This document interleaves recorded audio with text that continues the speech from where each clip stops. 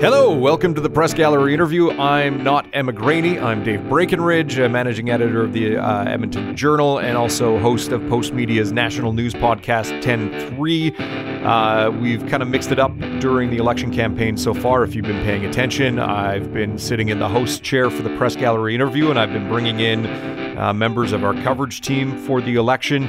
Today, I'm joined by another familiar voice, someone who's hosted the Press Gallery interview as well, Keith Gerein, political columnist. Keith, thanks for joining me in the studio. Hey, thanks for being here. It's weird being on this side of the microphone for the Press Gallery interview. Well, it's been fun. The goal behind this is just to kind of give listeners a deeper sense of one portion of the campaign. The first episode we did, we touched on kind of the kamikaze campaign and how that could hurt the UCP.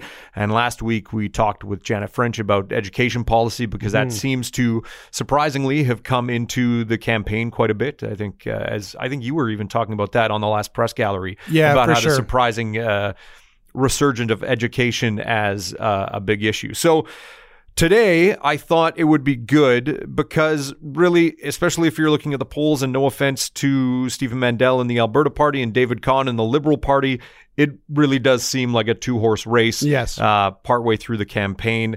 We're at the halfway point now. It seems like we're at the 4-week point with another 4 weeks to go, but we're at the halfway point of the election campaign, and Jason Kenney and the United Conservative Party and Rachel Notley and the New Democrat Party have put out their full platforms. They sure did. So I felt that it would be good that we took a deeper look at what exactly they're saying, kind of where they're at in terms of policy. And as you said, you wrote a good column that was in Tuesday's Journal looking at the platforms, and it's a lot of reading. It's a total of 161 pages.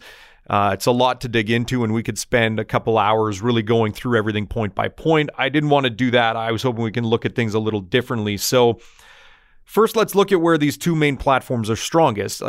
We're not trying to pick winners here, but each party has their strengths and weaknesses in their platform. So let's take a look at kind of some of the stronger points of the UCP platform. Where do you think that they kind of at least didn't hit it out of the park, but showed some strength in their 111 pages or whatever it was? Yeah, well, 118 pages is a lot of pages. Jason Kenney promised that he would deliver the most comprehensive political platform ever in Alberta, and I think he has delivered on that. This is a very, very expansive policy. He has got policies on things that clearly he is very passionate about, immigration, credentialing of newcomers. He's got a whole policy on human trafficking, for goodness sake, on rural crime. And all of them have 12, 15, 16 points to them. So it's clear he's put a lot of time into this. This is very much a Jason Kenney policy book. There is some reference here to the grassroots of the UCP, but this is very much Jason Kenney's signature policy. And people should realize that. So its comprehensiveness is certainly one of its strengths. Yeah. On the fiscal policy, I think this is where they're probably strongest. So they have their assumptions for oil prices, for GDP growth, for employment growth are all a little more conservative, actually quite a bit more conservative than the NDP's. I feel a little safer with that it is a bit more conservative. They're not sort of banking on getting lucky to balance the books. If you're an economist, I think you like the idea of a corporate tax cut, that this will potentially bring in new business, get businesses to expand and hire and so on.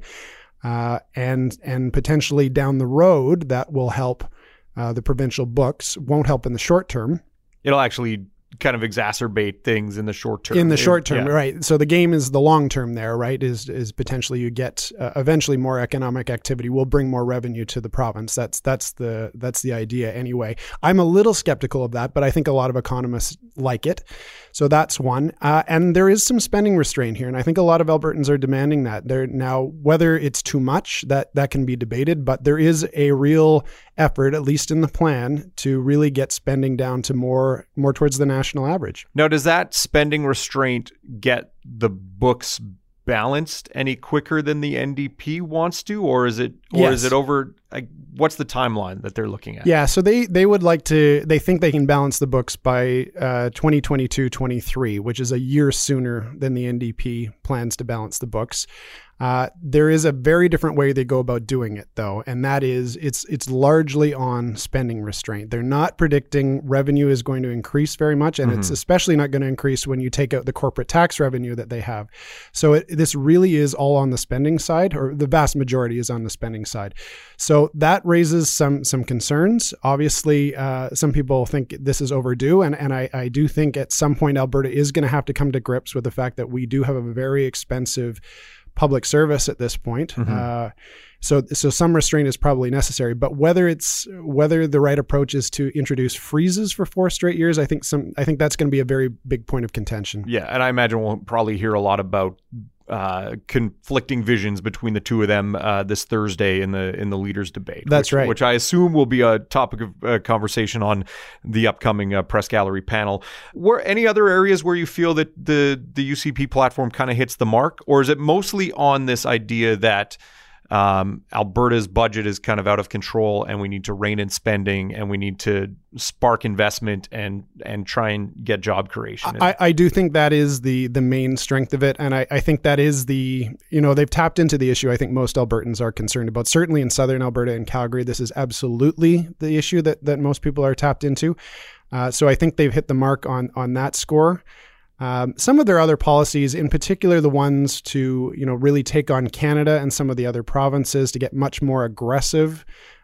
Some of that I think also resonates very well with Albertans. Some of it I think is maybe over the top and might actually be counterproductive, but that is one that I think some people will see as a strength as well. And what about the NDP? They're running pretty much on their record. I think that, as you say in your column, that their policy book isn't as thick as the UCP's policy book, but in a lot of cases they're running on, look at what we've accomplished in our first term, and here are some other things that we're going to do if we get a second term. Where do they land in terms of what their strengths are with this platform? Yeah, so I don't think they're as strong on fiscal policy. Their plan to get to balance is a little riskier to me, but they are stronger on public services. So they're not going to introduce a 4-year freeze. They're talking more about cost containment, slower growth. So it assumes sort of modest increases across the board for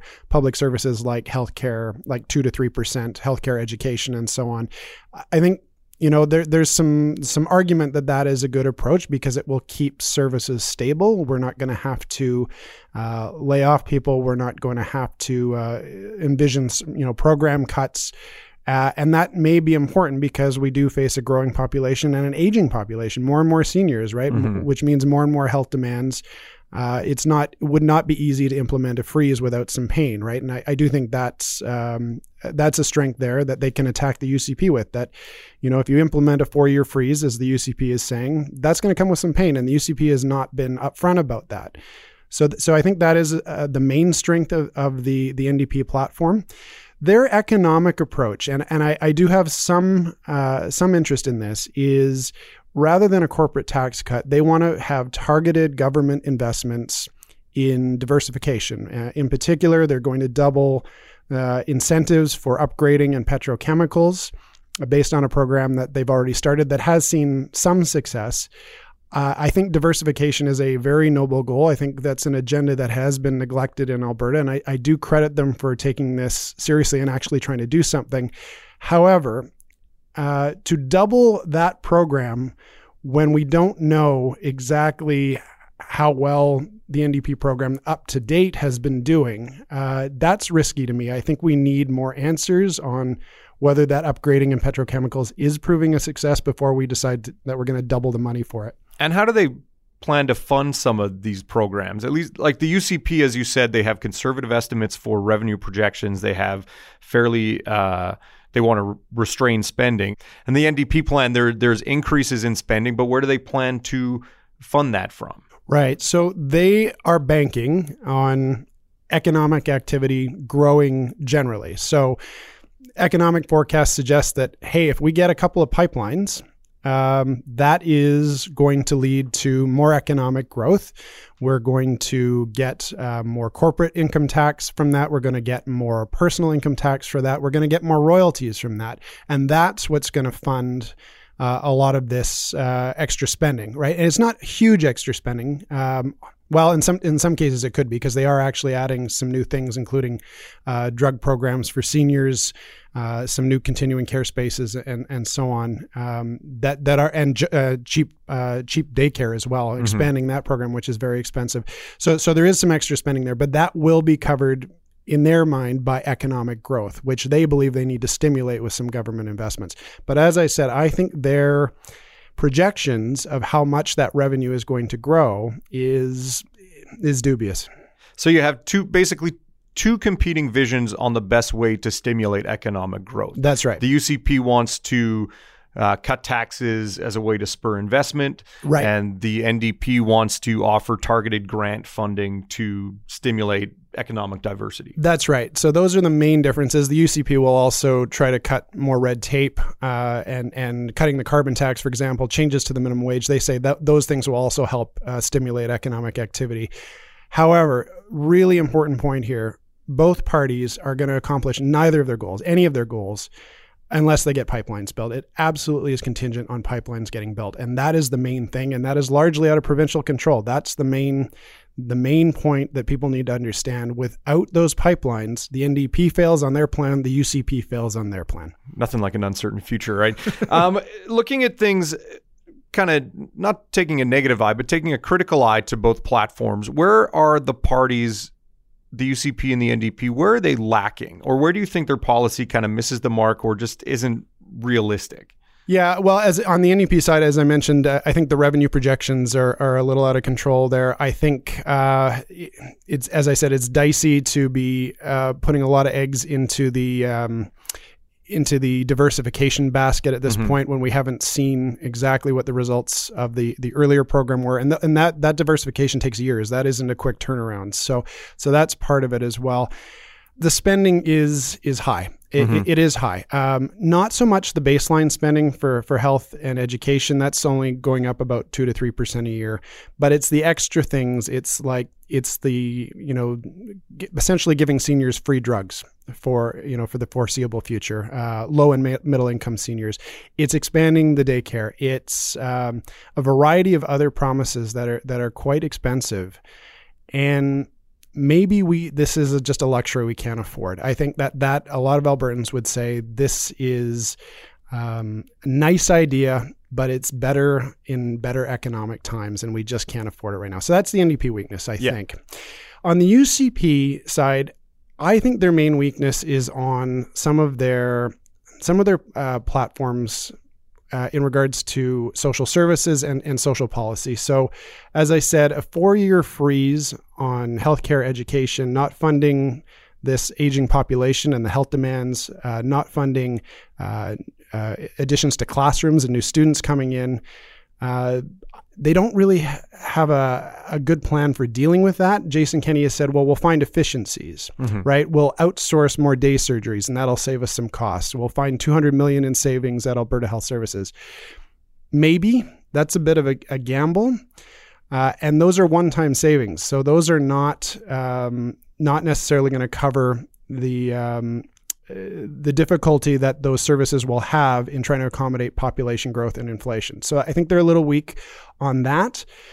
But also some of these other policies, rolling back GSA protections, I think has not gone over well. I think some of the other policies that kind of play to the base but don't really have a tangible benefit. I'm talking about things like recall legislation, about having a equalization referendum if we don't get a pipeline, which to me would just be an expensive poll with no real benefit.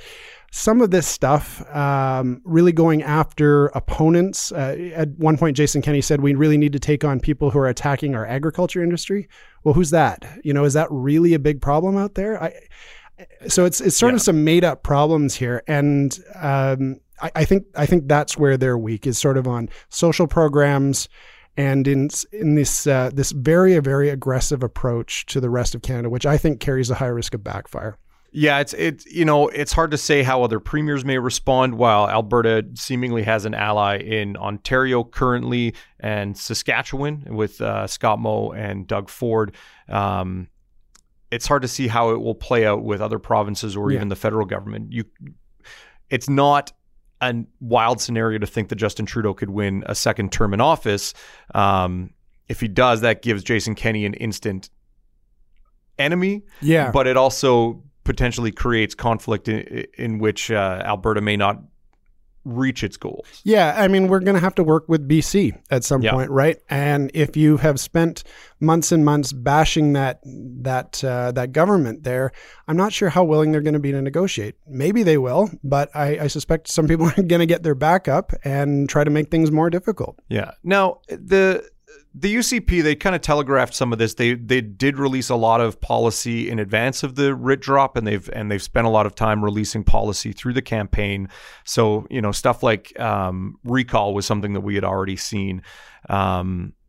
Was there anything that they had in their platform that was surprising from a perspective? I didn't think this would become an issue in the election, or I didn't think that anyone would raise this. Was there anything in their policy book that was kind of surprising? A little bit. I mean, Jason Kenney, part of his mind is still back in Ottawa. That's quite clear, right? And he's got some quite expansive policies on immigration. He's got expansive policies on human trafficking, on rural crime, on credentialing of foreign newcomers, and getting them better jobs here. That's all good stuff, but Alberta has limited control over those things. A lot of it is the federal government. So a good chunk of his policy book says we will lobby the federal government on, right? Or we will push the federal government on. So nice ideas again, but hard to say what the results of that will be. So some of those things I did find surprising that he had included those. Today, actually, he announced some measures to deal with orphan wells, abandoned wells, right? That's one that conservatives have not often brought up, but he brought it up proactively today in his press conference on Tuesday, I should say. So that was interesting to see. Again, a lot of it is we want the federal government to pay for a lot of this stuff, or to make legislative changes that'll make it easier to take care of those wells. So that was sort of interesting. On the NDP side, I didn't see a lot of surprises. Again, the only surprise to me was maybe that they've gone a little overboard on some of the spending promises. And that I thought I might see a little more restraint from them on some of these things. I don't know that we need to offer seniors making $75,000 a year free drugs. That is, I think, going to be an interesting question that maybe we didn't need to do. I'm not sure that we needed to give $25 a day daycare to everyone, including those who, wealthy Albertans who can clearly pay for it themselves, right? That's another one I'm not sure I was expecting to see. So, but for the most part, the NDP campaign and their policy book is a continuation of what we've seen the last 4 years. Looking at the other parties, have we seen fully costed platforms from the Liberal Party, the Alberta Party, any of the other parties? No, not yet. So Stephen Mandel, leader of the Alberta Party, and David Kahn, leader of the Liberal Party, they're continuing to make announcements, including this week, new announcements. And have not presented a full book of all their policies collected and how they might be costed out over time. Whether we will see that, I don't know. Now, those parties do not have the kind of money that the NDP have or the UCP have, so they may not be able to hire auditors, accountants, people to actually put these things together and give it some credibility. Maybe they have their own staff who can kind of do a loose count of things, but I would actually be surprised if we did see that, maybe from the Alberta Party, but probably not from the other parties at this point. Now, looking at the UCP platform, in the lead up to the election, there was a lot of questions as to what Jason Kenney would do if he became premier, what the UCP policy would look like. There was a lot of kind of fear in this kind of policy purgatory. But 111 pages or 118 pages can be a lot for Albertans to digest in a short campaign period.